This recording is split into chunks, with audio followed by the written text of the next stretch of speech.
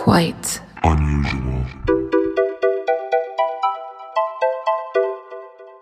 Hey, hi, and welcome. We are the ladies of the Quite Unusual podcast. I'm Nicole. And I'm Noelle. And the Quite Unusual podcast is a podcast that talks about, well, stuff that is quite unusual. Quite unusual. Descriptive, we know.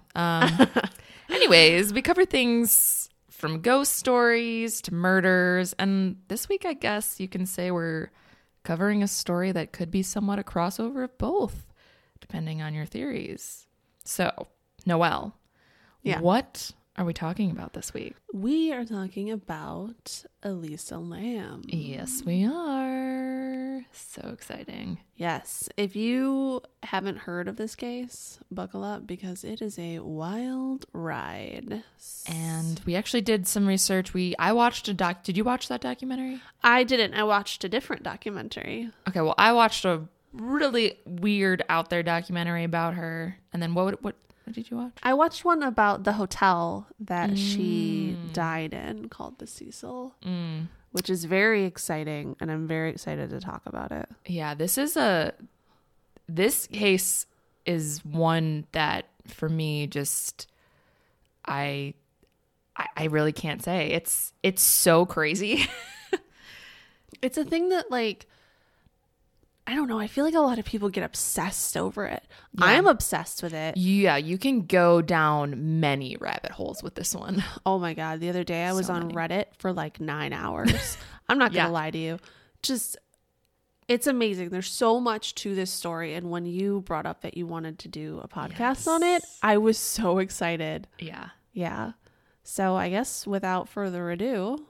Shall we get into it? Yes. Okay, so I guess we shouldn't spoil things. Most people, I think, who listen to this probably already know what happens. But I think we should first start off with who Elisa was. That's a good place to start. Let's talk about her before we talk about what happened to her. Yeah. So Elisa Lam was born on April 30th, 1991. So she's right around our age. Yeah. I was born in December of 90. I was born in February 91. So if you guys want to get us birthday presents, it's coming up.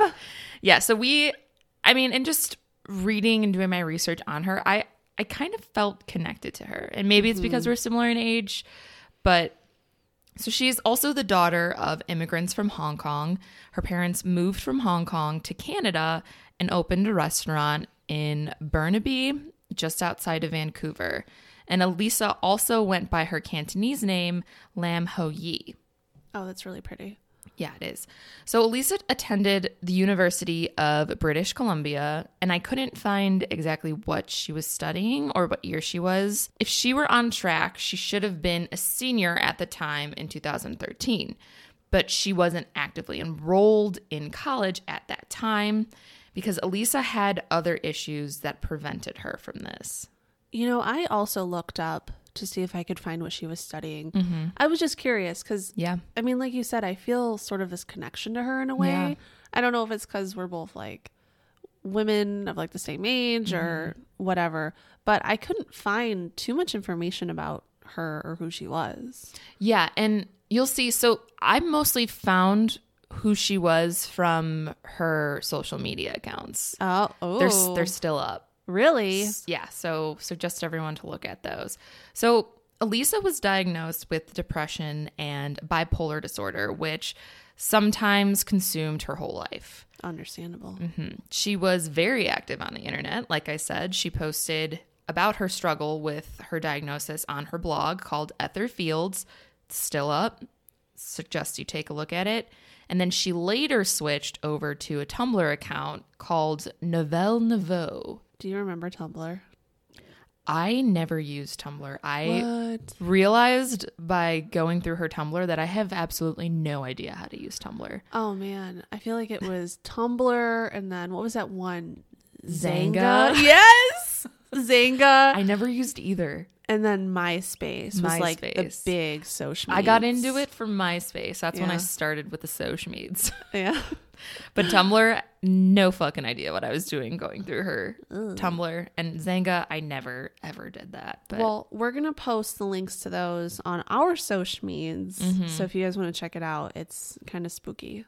Yeah. So I want to read to you guys her bio on Tumblr just to get a sense of who she was. So it starts off, this is the title. It says, "Do not speak unless it improves silence." And she says, "I don't know how to explain myself, and I have a feeling that I never will know who I am. So instead of an abstract and useless description, I will assure you that I am not a nutjob that hunts for their next victim on the internet." Whoa. I, however, will think everyone else is a pedophile, thanks to Catch a Predator. I'm logical like that. All right, pause. We all think that way, right? Yeah. Yeah, so absolutely. I just got goosebumps. Elisa, are you here with us? So she continues, "Here are some bullet points. I'm a 20-something student in Canada. I have no idea," which is crossed out. So she says, "I have some idea what I'm studying. I have typical 20-something issues, specifically bipolar depression, and every now and then I'll talk about it sarcastically." And that's what I found a lot, is that she's very sarcastic. I like that. I like it too. Yeah. It's like that dark humor. Yeah, exactly. It's exactly how she was. So she continues with, "Despite saying I hate people a lot," same, "I actually enjoy and require human interaction, but my inability to go outside means I'll only contact the outside world anonymously and over the internet." That's very sad to me. She says, "Feel free to ask a silly question. It could be an awkward, magical adventure for us both." Whoa. This has that whole, like, I'm quirky, I'm random, like early 2000s vibe to it. That was us. 100%. Totally us. Would have been friends with her. I just wanted to read that because her death was so weird and tragic, and it kind of just overshadows, like you said, how you couldn't really find much about her. It just kind of overshadows her as a person. And I'm glad that her blog and her Tumblr are still up, because totally would have been her friend. Right. She's just a normal girl. And this story has so much like mystery and mystique behind it. I know. That I just feel like it really brings her back to the real world, that like she was just a girl. Right. Sometimes people forget that. Absolutely. Both of her accounts, both her blog and her Tumblr, had this quote from Chuck Palahniuk. And it's, "You're always haunted by the idea you're wasting your life." And it's from his novel Diary. I've never read that, but I do love me some Fight Club. So. Oh, yeah. It's Nicole's favorite movie. My favorite movie. Yeah. That's a really haunting quote.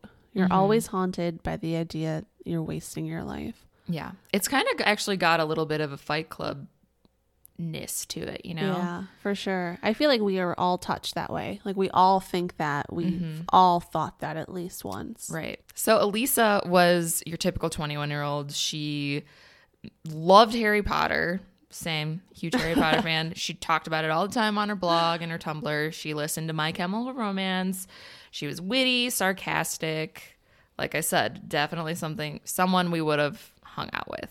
So I want to read an excerpt from her blog, Ether Fields, just to give you some more about who she was. So this one's titled Expecto Patronum. You would pick this one. Which is an ode to HP lovers. So she says, "Depression sucks. I have no control over my emotions. I will be angry for 2 minutes and then sad again. I will be happy for half an hour and then emotional again. So far, all I've done is lay on my bed and watch episodes of Chopped." Shout out to Chopped. Dude, I seriously want to be your friend. I know. She says, "I'm just waiting for it to pass. I haven't felt fine in over 3 years. This relapse makes me feel as though I haven't made any progress at all. I'm not sure why I'm being so candid about my depression, but I suppose if someone else who has depression reads this, we can feel less alone," which is super heartbreaking.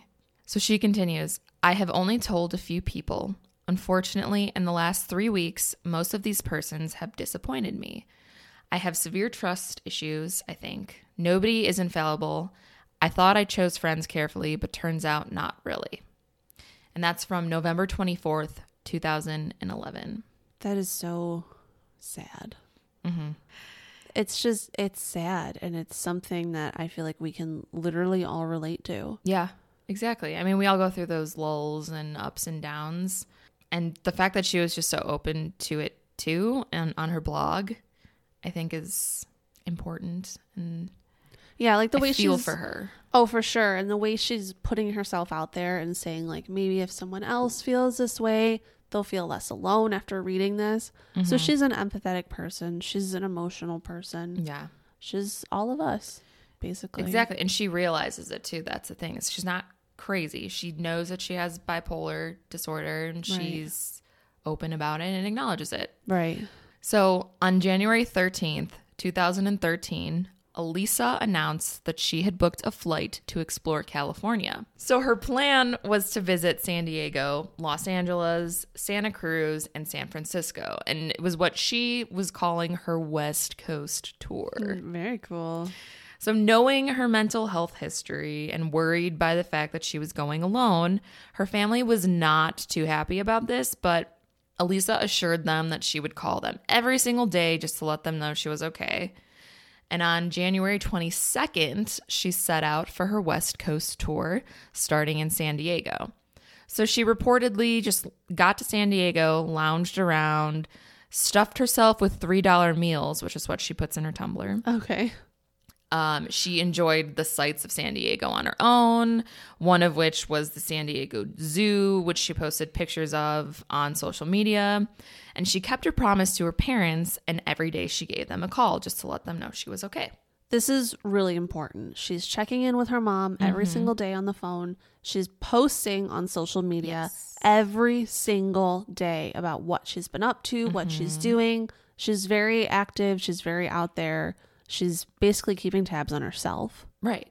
So after exploring San Diego, Elisa was ready for her next stop, so she took an Amtrak train down to LA. So on January 26th, 2013, Elisa checks in to the Cecile Hotel. And here is one of the last written posts Elisa made, taken from her Tumblr online. End quote. I have arrived in La La Land, and there is a monstrosity of a building next to the place I'm staying. When I say monstrosity, mind you, I'm saying as in gaudy. But then again, it was built in 1928, hence the Art Deco theme. So yes, it is classy. But then, since it's LA, it went on crack.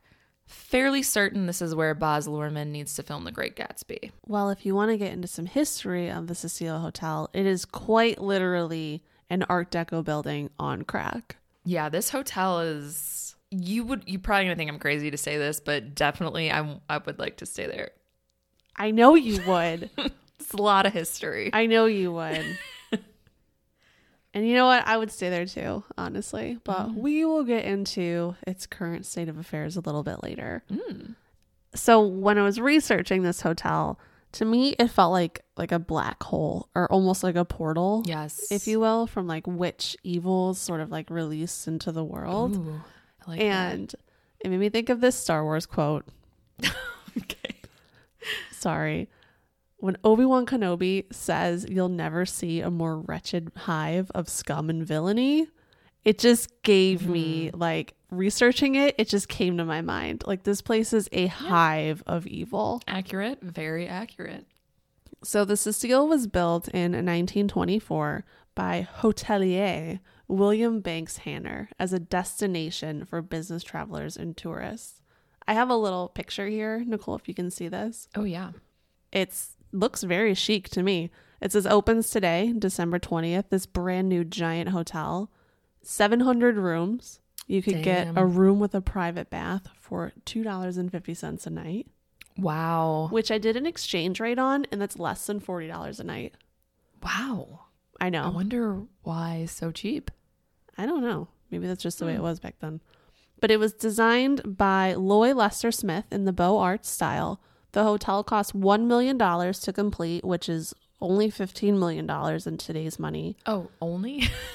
For a giant 700 room, like really classy hotel in LA. All right. Okay. Yeah. Yeah. It was super opulent. It had a marble lobby, stained glass windows, potted palm trees, which was like blew people's minds. It had this opulent staircase and alabaster statues throughout the whole hotel. Yeah, I Googled pictures of this hotel and it is fucking beautiful. It's absolutely beautiful, but I couldn't find any pictures from when it opened.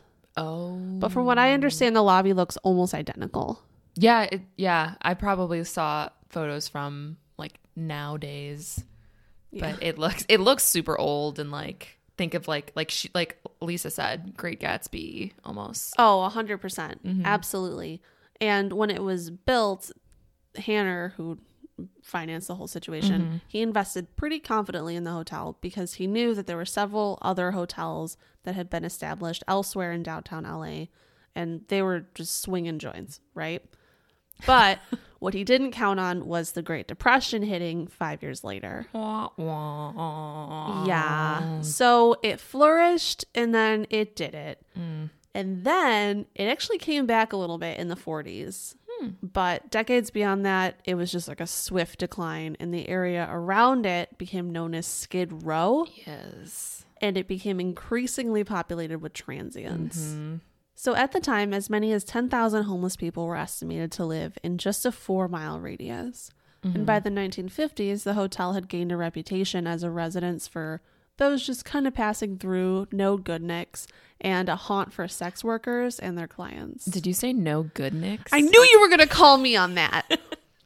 What is a good nick? No, they're no good nicks. What is a no good They nick? do no good. Okay. Why do I only... Oh, I feel like sometimes I say words that no one else understands. Well, and you always try to call me on them. And I knew you weren't going to... I thought about changing it. It kind of fits with like I feel it's very old timey to me though. Yeah. No good nicks. Like imagine I'm like swinging like a pocket watch on my hip and I'm Yeah. like, you're just a no good nick. Look at those no good nicks. Oh, honey, stay away from them. They're no good nicks. Yeah, so it fits with the theme. So we'll take it. We'll keep it. They're people that do no good. Okay. Okay. They're like bad guys. all right. Scum, if you will.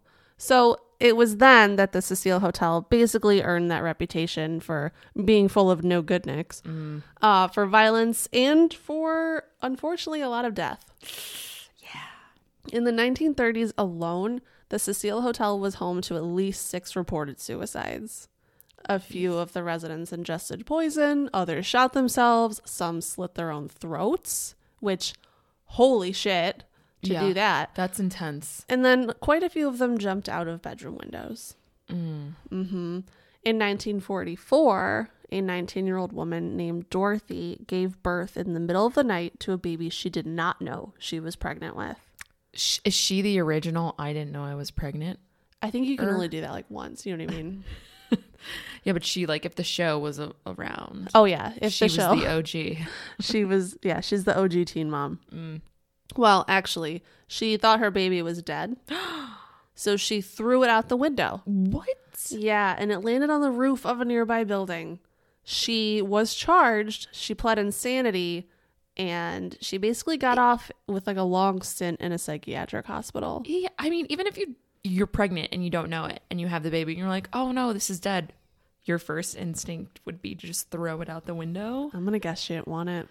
Yeah, that sounds like a huge lie to me. Yeah. And I saw somewhere that the man that she was like kind of living with at the Cecil was a 35-year-old married man.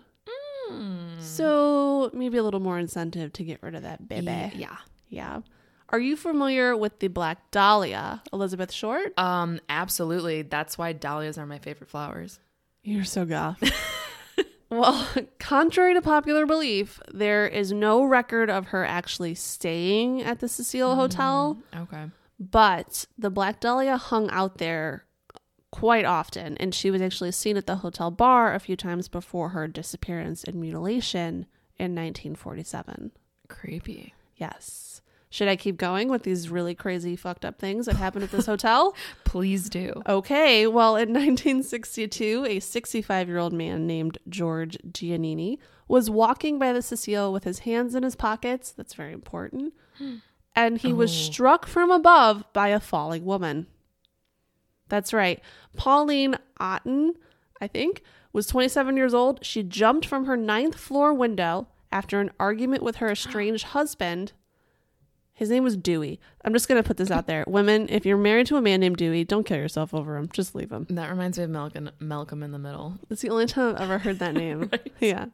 Yeah. So she had an argument with her estranged husband, Dewey, jumped out the 9th floor window, fell on George Giannini, and killed him and her instantly. I've definitely heard of this because they thought that they jumped together, but then he had his hands in his pockets, and that's how they figured out that he was just walking. Yes. What are the chances of that? That's insane. That's very insane. I also saw that from a certain height, your shoes always fall off no matter what. And he was wearing his shoes and she wasn't.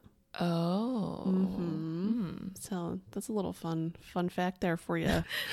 In 1964, a retired telephone operator named, get this, Pigeon Goldie Osgood. Interesting.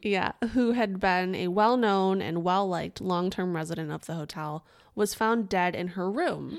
She had been raped, stabbed, beaten, and all of the things in her room were stolen.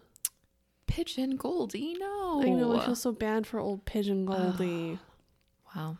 Are you, by chance, familiar with the Night Stalker? Oh, fuck yeah. Okay, so Richard Ramirez, for those of you that don't know, but I know you all know. You know. He is a serial killer with the bone structure of Kate Moss and hair that rivals Farrah Fawcett. Ah, yes. And terrible, terrible rotting teeth. The most disgusting teeth I've ever seen in my life. But those cheekbones. That's true. It's true. Well, surprise, surprise. In the 1980s, our friendly neighborhood serial killer took up residence at the Cecile. He paid around $14 a night for his room. Wow. It was on the top floor. He was reported to have been seen just covered in blood numerous times. No. But unfortunately, that was sort of a thing at the Cecile, so no one really questioned it. Wow. He lived there for most of his berserker mode murder spree. Shit. And then in 1991, the year we were all born. I was born in 90. But we'll claim you because you're like right there. It's true. You're right there. Yeah. So in 1991, a copycat killer named Jack Unterweger, I think is how you say this. Unterweger, I'm going to say because he's Austrian. Well, he stayed at the Cecile because of its connection with Richard Ramirez. He would lure sex workers and strangle them with their own bras. So was he like a copycat almost? He was a copycat. Mm-hmm. Oh. Which I'm just going to say it. Mm-hmm. Serial killers, I mean, boo. No one likes them, right? Yeah, fuck them. But like to be a copycat serial killer. It's the lamest. It's the lamest thing ever. It's like, come on. Be original. Okay, so you're going to kill people, but like, I'm only going to kill people because like Richard Ramirez did it. Oh wait, he's Austrian. I'm only going to kill these women because Richard Ramirez kills them and I want to also kill them. Wow. Yeah. I'm sorry. You fucking suck if you're a serial killer, number one, but if you're a copycat and you don't have your own material, that sounded so bad. Not material, but you know what you mean. It's like you didn't even arrive at this by yourself. You weren't woke up one day and you're like, you know what? I'm just going to kill a bunch of people. You just wanted to be like someone. That's so lame. Be yourself, man. Be yourself. Be yourself. Don't be a copycat killer. Mm-mm. Be yourself. Let's put that on a t-shirt. Yeah. So actually, they tried to kind of get away from this whole branding of murder and mayhem. So in 2011, the hotel was rebranded as Stay on Main in an effort to get away from its horrid past. Wow. Yeah, I actually hate that they renamed it, though, because the Cecile just has so much history. And actually, if you look at pictures of it now, it has like the Stay on Main sign, which is supposed to look like new and completely like distract you from the fact that it's a Cecile, but it still has the Cecile banners on the side of it. Yeah. So it's super confusing. And they're like super janky, like paint, like peeling paint, like really gross. And then it's like this brand new, like it's in like orange letter, like bubble letters, like Stay on Main. It just doesn't fit with any part of inside of the hotel. They could have named it so many things. Well, funny you say that, because although they tried to rebrand, a man killed himself in one of the rooms in 2015. So it doesn't really seem like their rebrand is working. Yeah, I can't really change that. No, sorry. And it was designated in 2017 as a historical landmark. It's been closed since then for renovations, and from what I could find on the internet, it looks like they're going to turn it into like luxury micro apartments, which I think is just a really nice word for studio apartments. So it's not gonna be a hotel open to the public anymore? Not that I saw, but I'm unsure because it's been closed for quite a few years now. Wow. Yeah. Interesting. Well, that's a little bit of the sullied history of the Cecile Hotel. Welcome to Ivy League Murders. The Ivy League. They are the 8 most prestigious colleges in the nation. And as we've seen recently, people will do or pay anything to get their kids into them. When you hear Ivy League, what comes to mind? Is it the hallowed halls of education and tradition? Professors in tweed coats pontificating about Walt Whitman? Elitism? Finals clubs? What you probably don't think of is murder. On this podcast, we focus on cases affiliated with the Ivy League, exploring the darker side of higher education. What happens when genius becomes evil? We deep dive into the stories behind the picture-perfect Ivy Leaguers who appear to have everything and throw it all away. And for what? Love? Money? Obsession? My name is Sarah Alcorn. I'm a Harvard graduate, and I've been a private investigator since 1999. Join me and longtime crime diva Laura McDonald for Ivy League Murders. So I think we should get back to our main mystery, the main topic, Elisa Lam. Ooh, okay, yeah. So now that everyone has an idea of where she was and the kind of place that the Cecile is. A virtual hellhole. Exactly. Just like Obi-Wan said. Thank you. Let's get into the mysterious death. So, as I said, Elisa arrived at the Cecile on January 26, 2013. She was originally supposed to stay in a shared room on the 5th floor with other people. However, her roommates complained about her odd behavior. Oh, wow. So the staff at the hotel moved her out of the room and into her own room after 2 days of staying in the shared room. So it's sort of like a hostel like environment. Well, I part think of this. Yeah, I think certain rooms, because there's also permanent residents who live here and Right. were living there at the time she was there. Right. And I think there's just kind of all different types of rooms at all different rates. Yeah. So from what I saw, just looking up the hotel, there's rooms that have no bathrooms, and they have like a shared bathroom down the hall. Yeah. So there's a lot of that situation. There's rooms that just have like private toilets. There's rooms that have private bathrooms in total. Yeah. Yeah. So there's a lot of different living situations here. Yeah. So she was originally probably to save money. I'm we all do sure. it when we travel. So she was sharing a room with people who she had never met. And these people complained to the hotel about her actions. They just said she was being odd. Oh, wow. That's the only description I could find online. So don't really know how she was being odd, but she was being strange. Okay. Which doesn't seem on character for her. Right. It sort of sets like a tone for her whole stay here too. Exactly. So on January 31st, Elisa failed to check in with her parents. And remember, she was calling them every single day to make sure she was okay. Right. So she was also scheduled to check out of the Cecile Hotel and make her way to Santa Cruz, but she never checked out.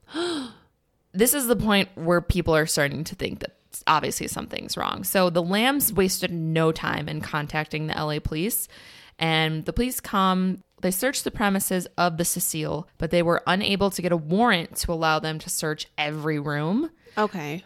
Because some of the rooms, like I said, had permanent residents, and they couldn't just get a warrant without suspicion of foul play. So just because this person lived in the hotel doesn't mean that gave the police the right to check. Which makes total sense. Right. Yeah.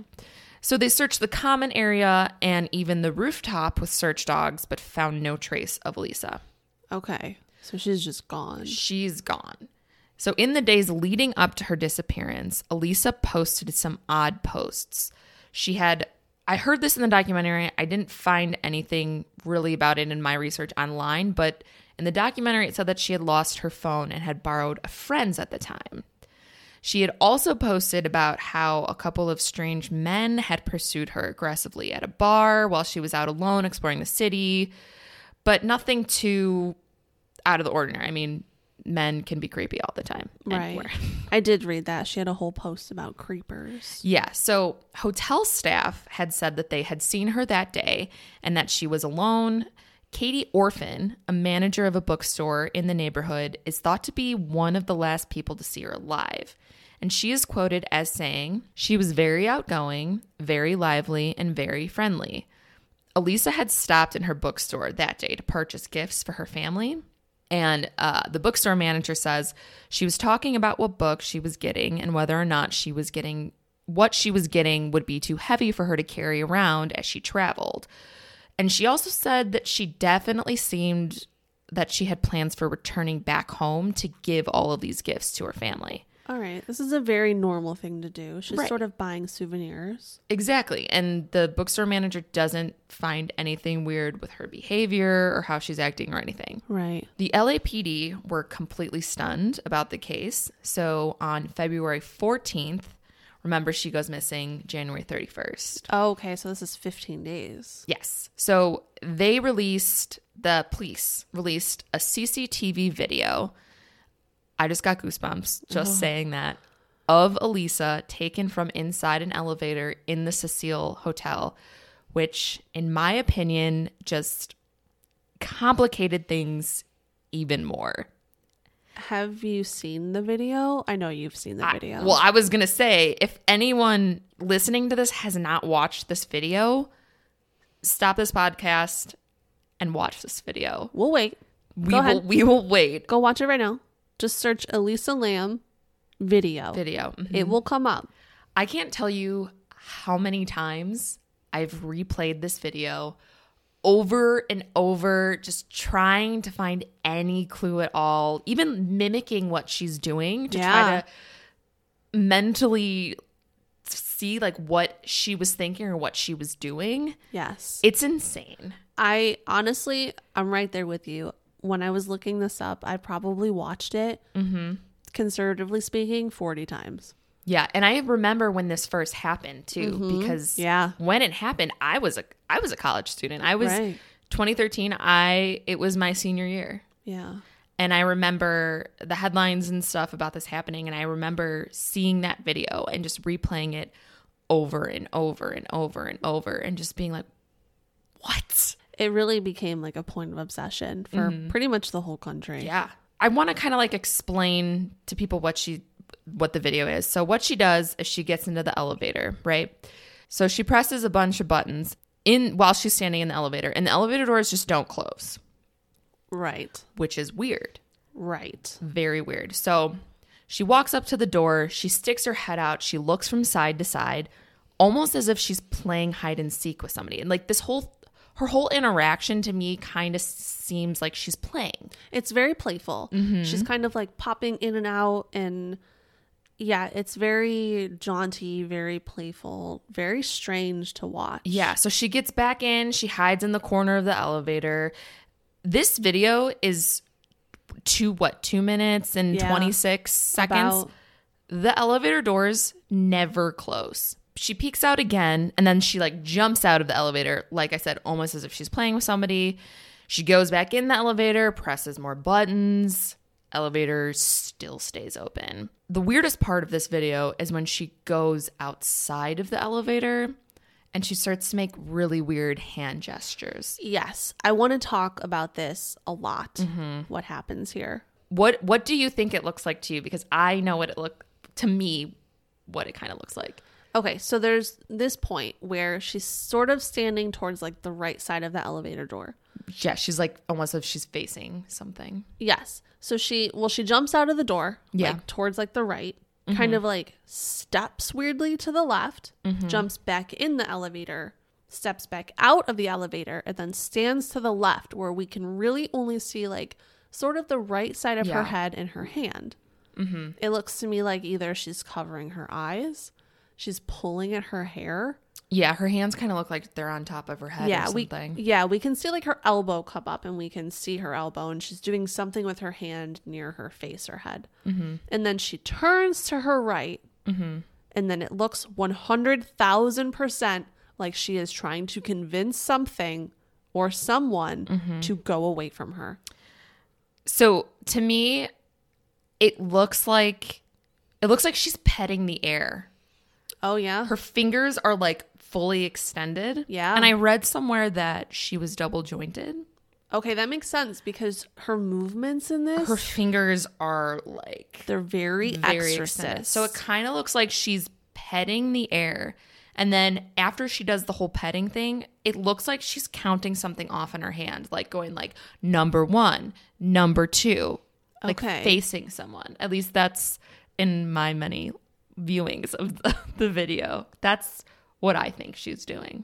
Hey, I'm here for it because I can't make any sense of it. Whether or not she's talking to someone or ghost, whatever, we don't really know. Right.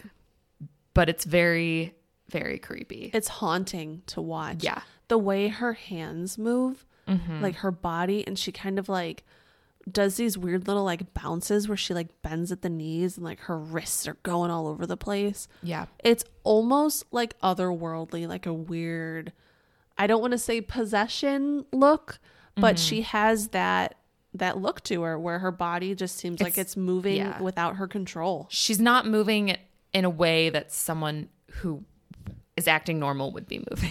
100%. So the total video is 2 minutes and 26 seconds long. So after she does the weird hand motions, she kind of just walks to the left, so out of the frame, and then you don't see anything because she's gone. Yes. And then the doors close. Yes. The minute she leaves, the doors close. It's so weird to me that this whole time when she's in the elevator and going outside the elevator and the whole hand gestures thing, the elevator's open the entire time, almost as if, and it's the camera from the inside of the elevator. Right. So if the doors at any point had closed while she was outside doing her hand motions, that footage would have been cut off. But for some reason, the doors just stay open. Yeah. And I don't know about you, but I have been getting on elevators before and they try to fucking close on me. Every day. So I don't understand what's going on with this elevator. I don't either. Either it's very polite or the elevators I've been getting on are very rude.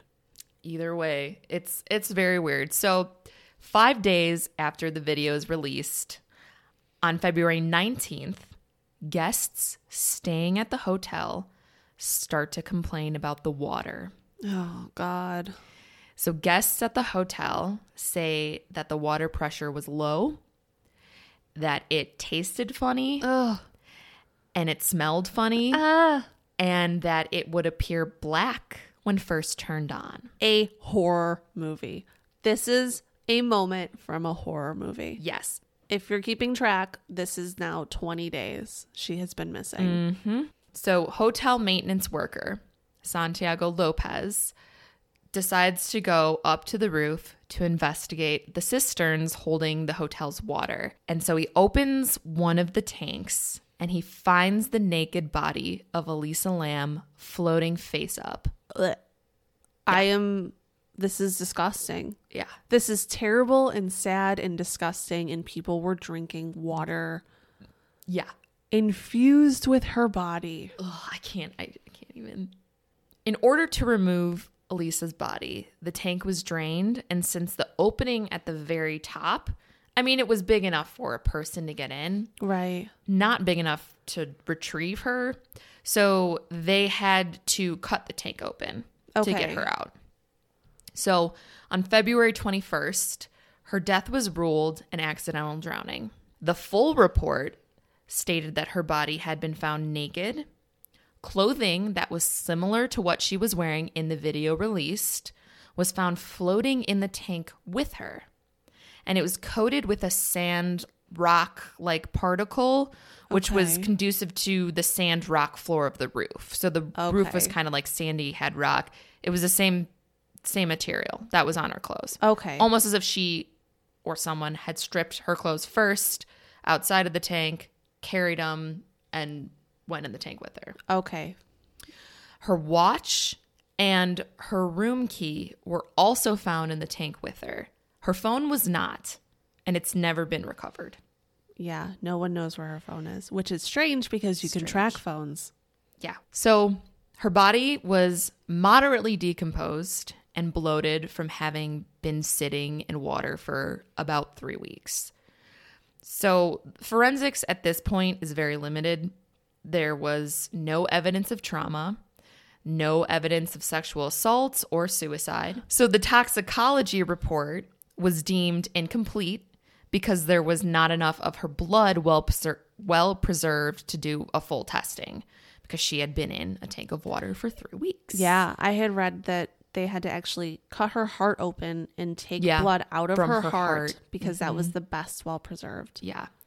So Elisa was prescribed 4 medications: Wellbutrin, Lamictal, Seroquel, and Effexor to treat her disorders. And traces of these drugs were found along with non-prescription drugs such as Sinitab, which is just a decongestant, and ibuprofen. There was also a small quantity of alcohol, about 0.02 grams, was present. So I actually got a hold of her toxicology report. Did you read it? Yeah, I read it. Yeah, so they said in there that basically the amount of alcohol that was in her body is just the amount of alcohol that like your gallbladder should have in it to sort of like function. And like everything. the bile will go in your stomach and it'll like digest your food. So basically we all have that amount of alcohol in our bodies. So she wasn't drunk. She didn't have at this point, and she wasn't drunk. So they didn't find any recreational drugs in her system, which is important to call out. Yes. So while traces of her typical meds were found in her blood, it was found that there were certain prescriptions that were found less present than others. So this led people to believe that she hadn't been exactly taking all of her prescribed meds that day. So here's what we can conclude from her toxicology report. So Elisa had taken 1 antidepressant that day. She had taken her second antidepressant and mood stabilizer recently, but not that day. She had not taken her antipsychotic recently. And actually, she hadn't taken it for a while, her antipsychotic. That seems like a really important one to take. Yeah. And she had no alcohol or common illegal drugs in her system. So, like I said, her death was ruled an accidental drowning, with bipolar listed as a contributing factor. This is a quote. So, according to Mayo Clinic, a person with bipolar disorder who is experiencing a manic episode may experience euphoria and have a diminished ability to make healthy decisions. Mania can also lead to psychosis, hallmarked by hallucinations, delusions, and even strange body movements as seen in the video. So that kind of explains away what's happening here. It does, but Elisa's family said she had never experienced an episode like this, or just one in which she had hallucinated or done crazy shit like crawling into a cistern. Right. And if we remember, she was pretty open about her mental illness on her blog, and she never talked about hallucinations. She never talked about doing any of this wacky stuff. Right. And I mean, she was pretty open about it. Yeah. So I feel like she would note in there that she had a hallucination. And if you remember from before, the bookstore manager said she was in good spirits earlier that day as well. Oh, yeah. So so this is totally like out of character for her. None of this makes sense. Right. And the autopsy report the autopsy report's been questioned heavily. It doesn't provide results of a rape kit or a fingernail kit.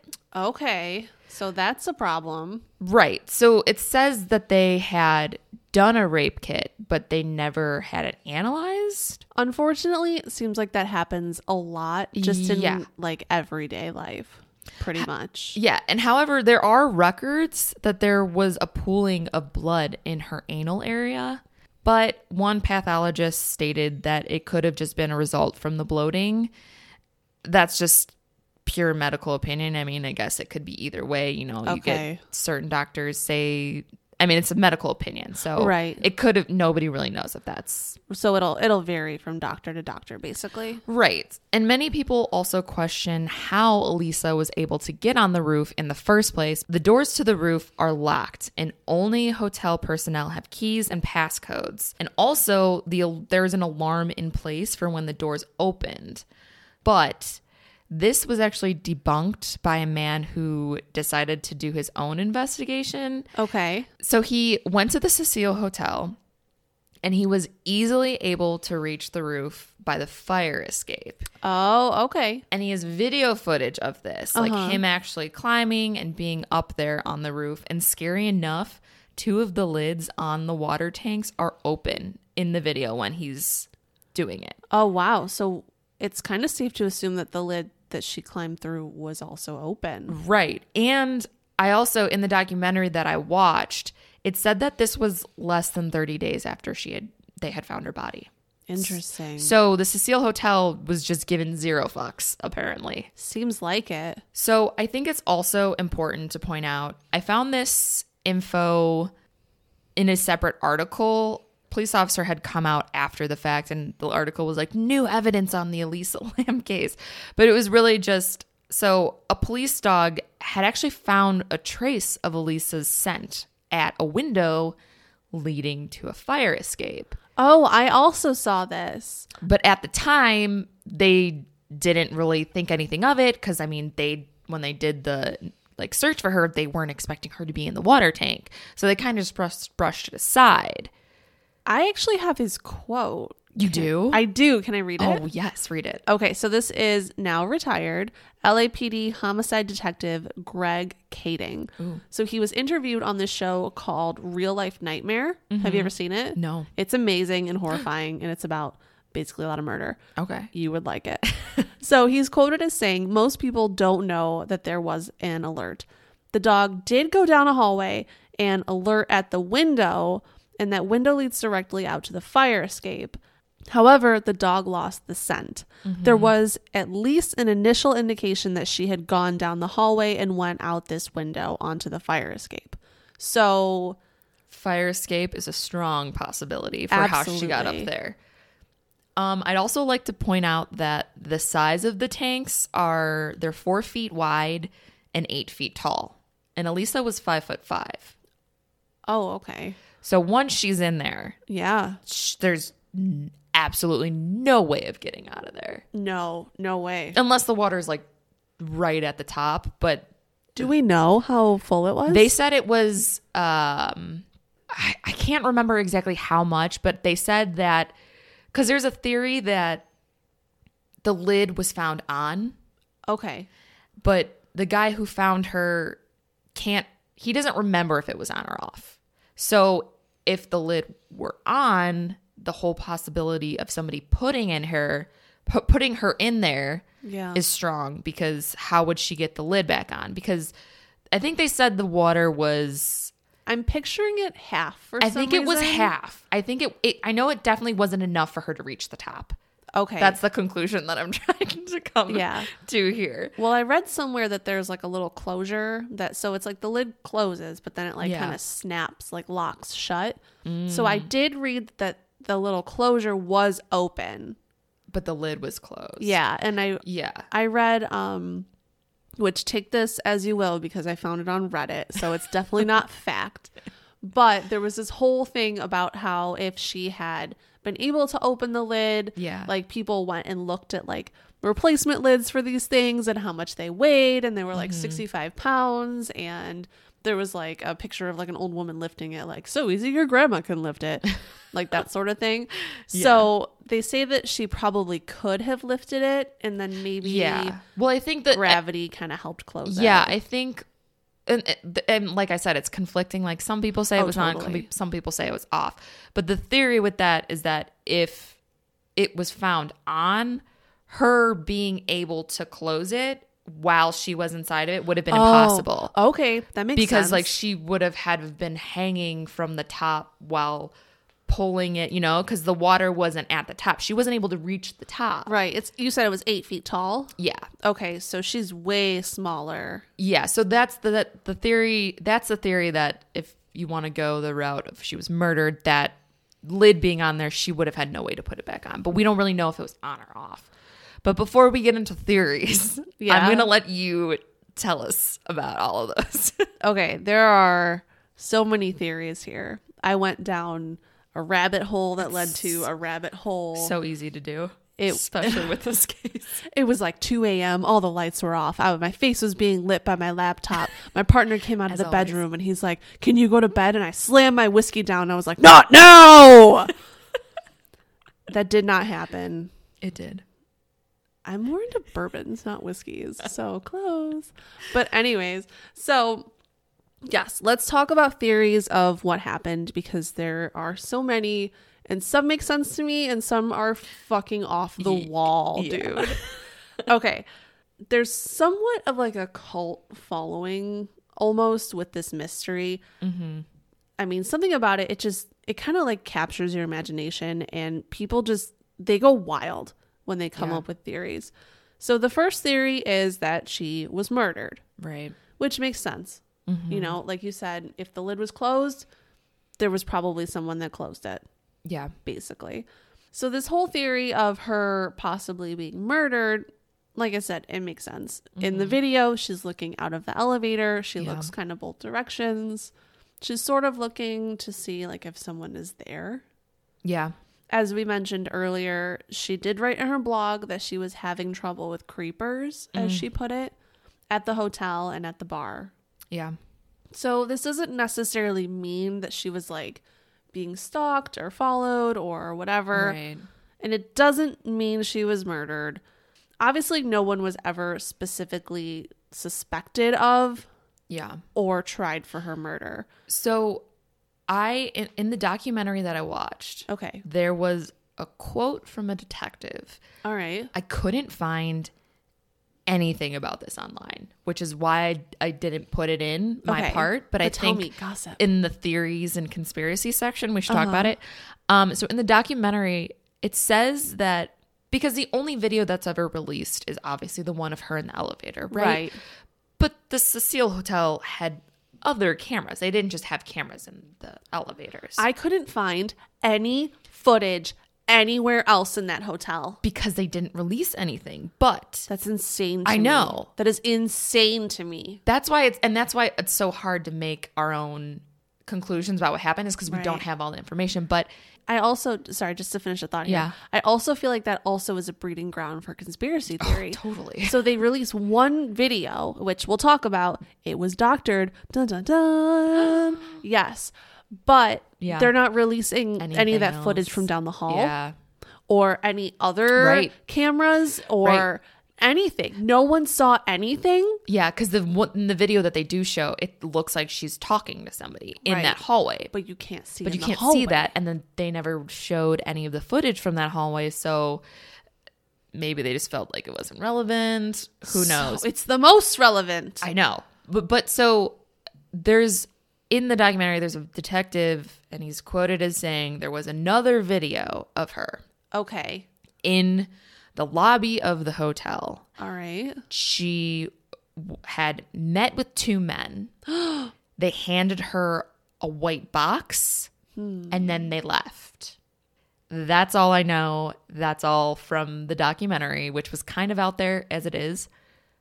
But I couldn't find anything about that online. So who knows if it's real. If she did meet some men, then the whole murder theory becomes even more of a possibility. Wow. Thanks, Nicole. Now I have to move to LA. Now I have to infiltrate the police department. I have to become a cop, which I think is super easy. It's like a 4-hour class, and then like they give you a badge and a gun, I think.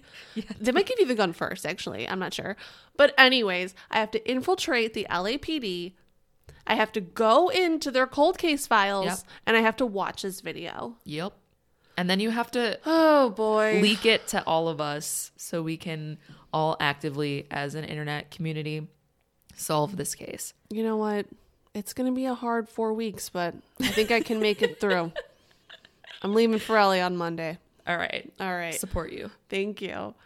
Should we talk about the next one that I think is crazy? Yes. Have you heard of the elevator game? Because this is the first time I ever heard of it.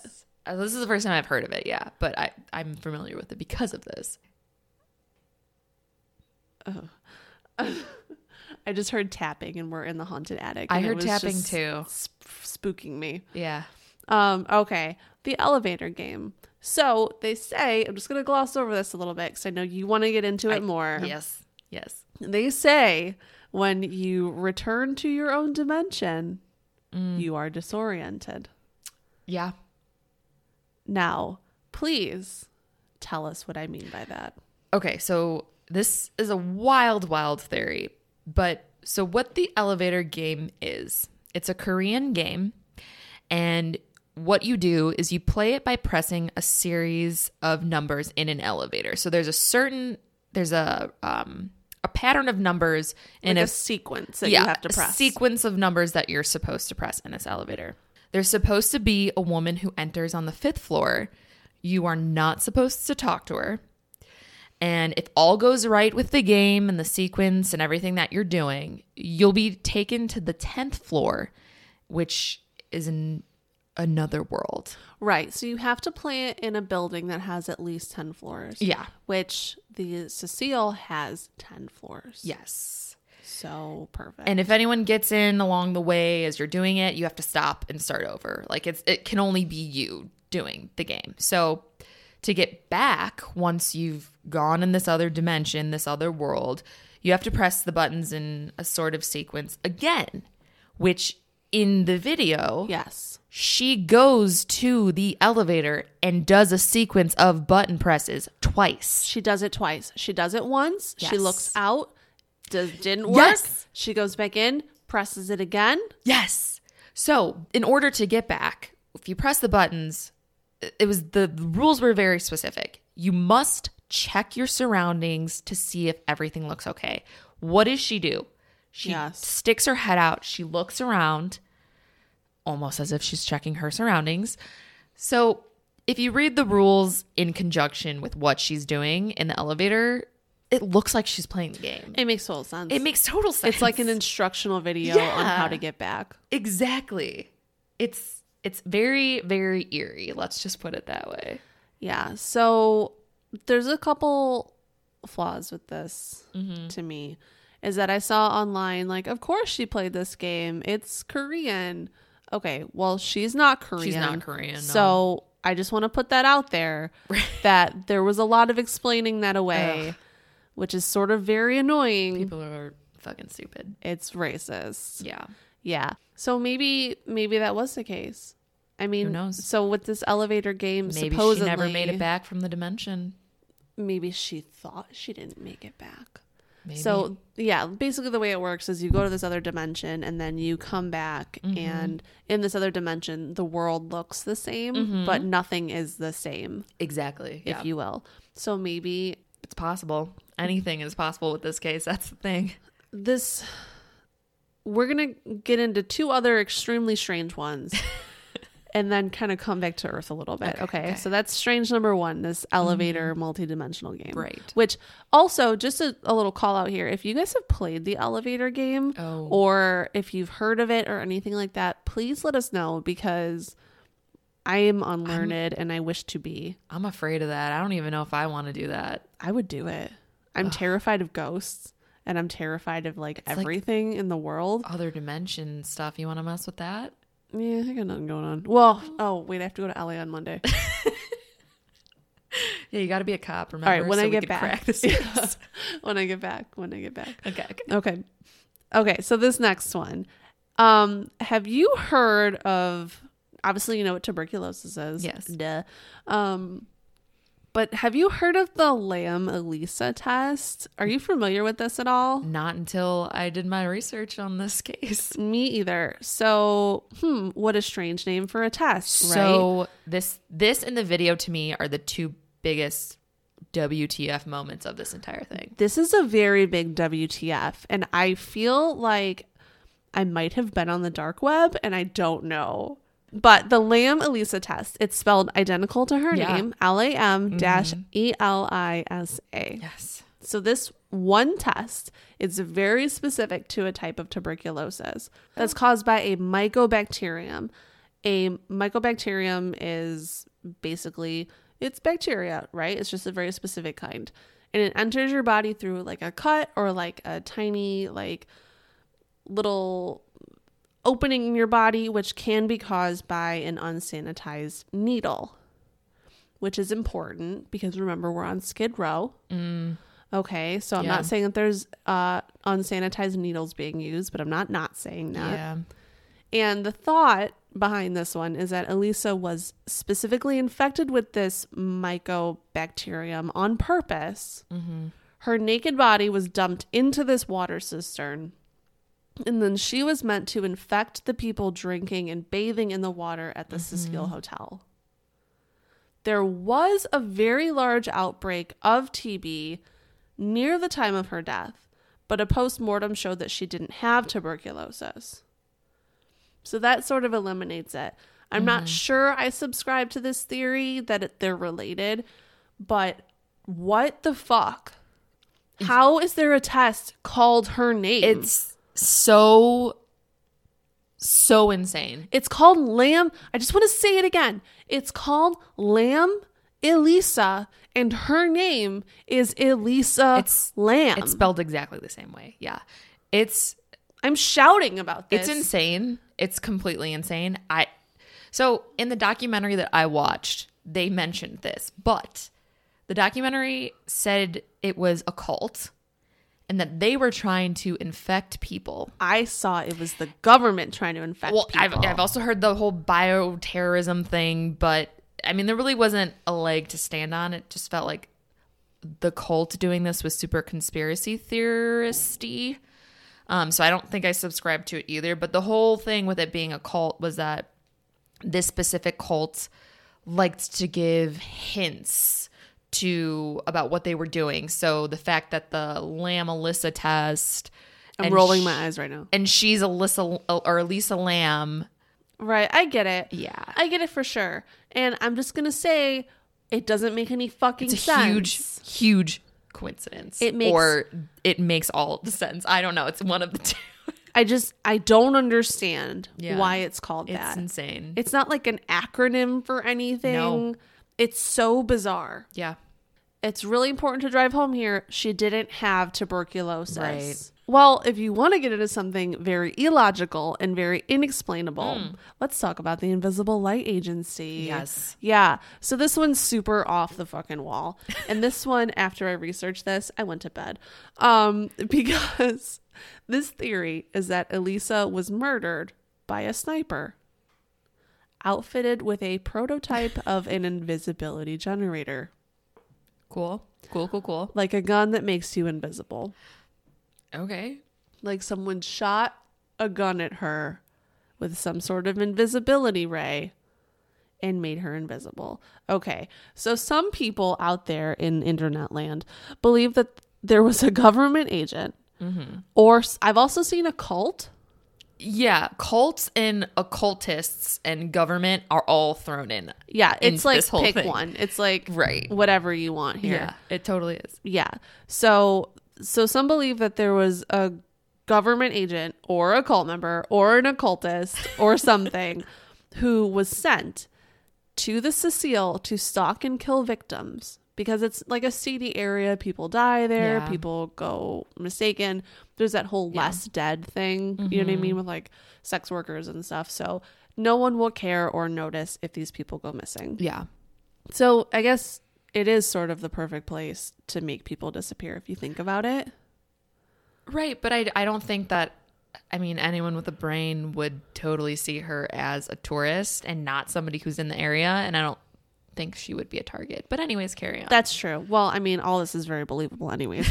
So this person with an invisibility generator type gun, goes to the Cecile with the direct purpose of stalking and killing victims in an authorized test of this advanced technology. And to make things more interesting, a couple weeks before her disappearance, Elisa retweeted a HuffPost article about a Canadian company that claimed to have developed a, quote, invisibility cloak. I want to say something. Do it. Elisa was a huge Harry Potter fan. Yes. That's why she posted that. Not because of this agency. She was super psyched that an invisibility cloak might actually be happening. After her death, someone noticed on the internet, of course, that the Cecile Hotel shares a block with a company called the Invisible Light Agency. This is a special effects company, and it has closed since then.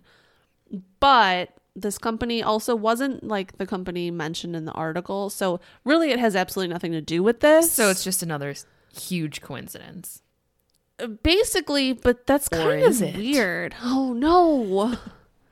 It's just, what's it called? Synchronicity. Thank you. Yeah. It's another synchronicity. This whole thing is just full of synchronicities. Over and over and over. And it's so insane that it's making me feel insane. Yeah. Yes. And I think that's how conspiracy theories work. I think so too. Yeah. If we want to talk about one that's a little bit more believable, let's get into the paranormal. Because I'm going to believe that there was a ghost there or a demon over an occultist government agent shooting people with a beam of invisibility light. Yeah. So if you watch the video of her in the elevator, you will see sweet, sweet, poor Elisa hide in the corner of the elevator. She looks terrified. We won't get into it again because we talked into it pretty deeply a moment ago. But I think what's really important to point out here is, like you said, the elevator door doesn't close. Yeah. But it can be seen at the very beginning of the video. It closes like an inch. What? And it opens. Yeah. So how did I miss that? And then it remains open for like the rest of the 2 minutes or whatever video. Right. So why? What could have caused this? You know what I mean? It's almost as if something was like keeping the door open or triggering the sensor to hold it open. Yeah, I heard that, or somebody was standing on the outside, like repeatedly pressing the button. You know, that like could you press be the up or down or whatever, and the doors just stay. That could be.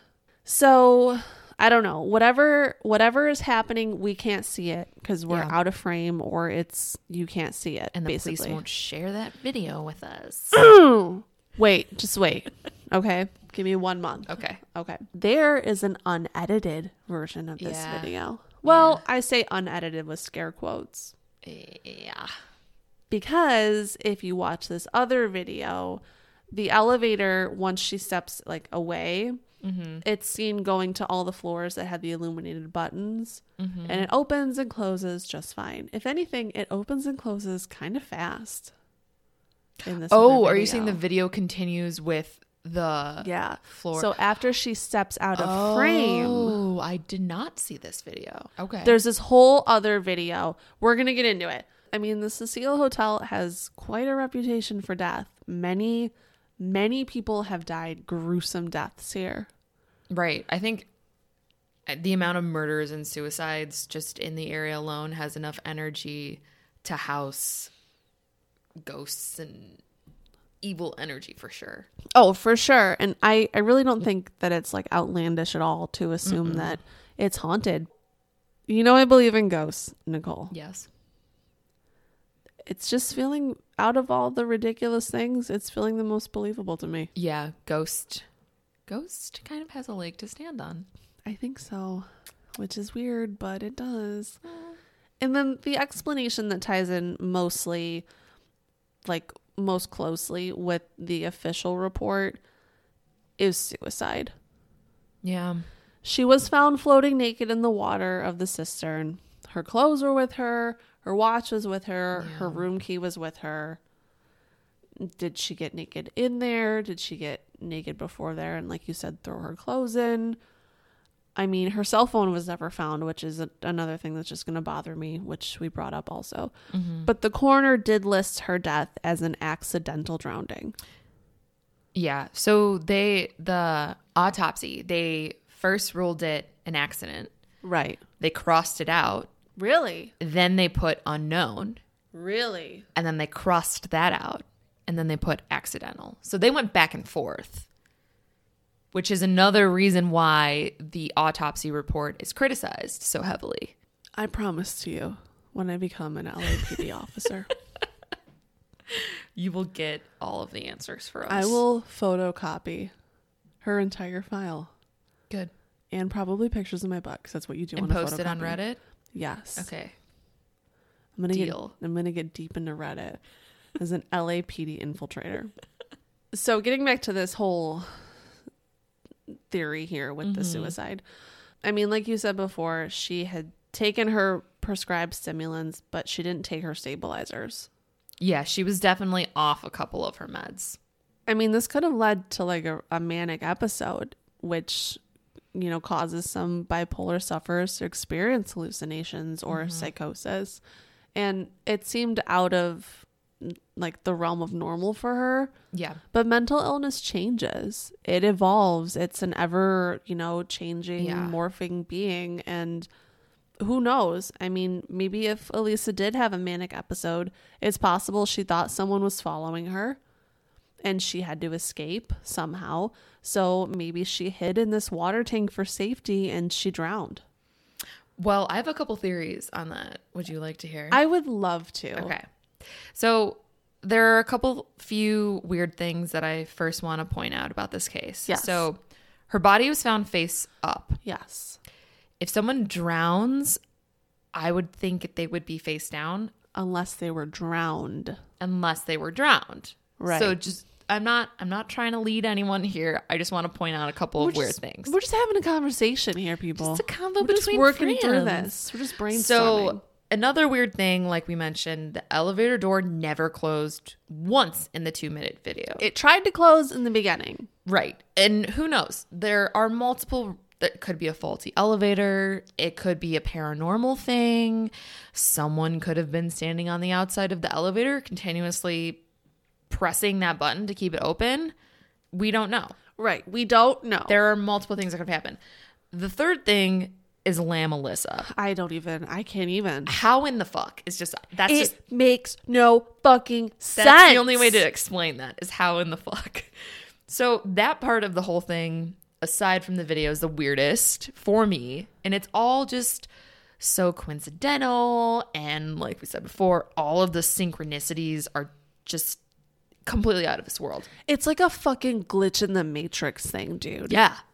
It's like, okay, so like crazy. This whole like light, I'm going conspiracy fucking crazy. This whole like invisible light shit, I don't believe in that. No. But why was there a place called the Invisible Light Academy, or the fuck it was called, right next door? Right next door. Why is this test called the Lam Elisa? And so there was actually another theory that her body was used as like a conduit for like to put into the water supply. So all of these people would get infected with tuberculosis. So they would need the test. So they would be able to charge more for the test. Right. Increase sales. Big and then pharma, am I right? Yeah. And then there was also the whole bioterrorism thing. Right. With the cults and the occultists. All of that's just completely out of this world. But I will say her movements in that video absolutely seemed manic to me. 100%. It doesn't seem like whatever she's doing, she doesn't seem like she's right in the head. I keep saying 100%, but it's 100% insane, and it's driving me insane to watch her move and watch all like just these weird mannerisms she has with the way she like dips her body down, and like it's like an intricate dance that I don't know. Yeah. It really bothers me. So all of these points that we've mentioned lead me in a couple of different directions. Okay. So let's discuss. So my first is the logical one. And it's that she was just off of her meds, right? It's the most she had an logical, episode and who knows. And I think so we talk a lot about energies and ghosts and paranormal things and certain places just being heavier than others, right? So the Cecile is rich with activity. We know that. Bad people, murders, suicides. It's on Skid Row. maybe the energy of this place led her into more of a manic hallucination with her being off her meds than she would have experienced had she been at home with her family in a place that she knows, that she's comfortable. So maybe it was like a combination of those two things. Okay, so I just want to mention here that I fully believe in like this whole energy thing. And like, I mean, I know you've like, you walk into a space and you're like, whoa, bad mojo. Yeah, you can sense it for sure. 100,000 bajillion%. I need to stop saying that. Every time I say 100%, I don't know, throw a rock in my mouth. But anyways, so I just feel like, you know how when you go on, this is like the way lesser degree of that, but when you go on vacation, you don't sleep so great like the first night. Cause it's like you're in a different room. Like the bed's not the same. Well, on vacation. Yeah, it's kind of shit. It's just shit. So that coupled with her being alone for the first time, she's on a solo vacation. Right. She's not taking her medication for who knows what reason, the way that she's supposed to be taking it. She's getting kind of creeped out. She got kicked out of her room. Yeah. This place just has bad vibes. Yeah. I fully believe that. I don't know what it is about this hotel, but it's like a fucking portal to badness. Yeah. It's a bad place. So I think that there's a lot to that. You know, if you want to explain it away with saying she was off of her meds and she committed suicide, or she accidentally drowned herself, or it was sort of like at her own hands, if you will. Yeah. It seems like there was a lot of like extra stuff, outsider influence, just from being in a different headspace, being in a different place. I also think, who knows, because maybe she was playing the elevator game. Can we please talk about this unedited video? Yeah. Just to kind of wrap this whole thing up here. Okay. So which we're going to watch after we record this, because you need to see it because I'm screaming inside. Yeah. So there's a video that, well, in the video that was released, if you notice the timestamp on the bottom left-hand corner. Yeah, it's all blurred out and it's purposefully blurred. Yeah. The video is purposefully like slowed down. I don't know if that was so that people could get a better look at her face and possibly identify her. Yeah. That would be my guess as to why. I don't know though. It could be, but if you watch it, you can sort of see the numbers move.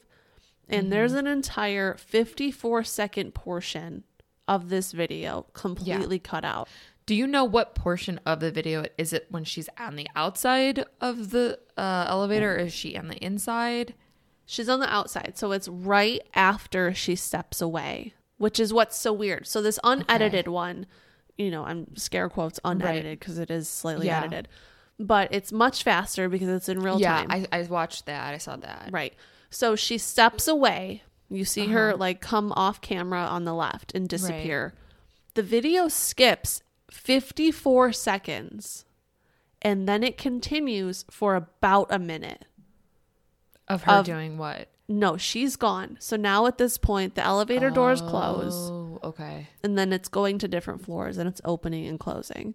So they didn't bother to cut. If they had cut the whole end of it out, that would make sense to me. Right. But they cut 54 seconds and then they left in the portion where the elevator door is opening and closing on different floors. The versions that I've seen, it ends when she walks away. Well, there's another version. And why?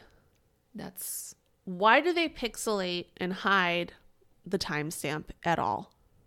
Yeah, that doesn't. Well, why? It doesn't say like LA Police Department or anything. Why would they hide that information? This is just conspiracy corner here. Right. Why would they hide that information? Playing devil's advocate. At that point when they released it, it was still an ongoing investigation and it's technically police evidence. So whatever they cut out or whatever they hid was probably for that reason. That doesn't make any sense to me though. Why would they hide the time? Why would they hide the amount of minutes it took?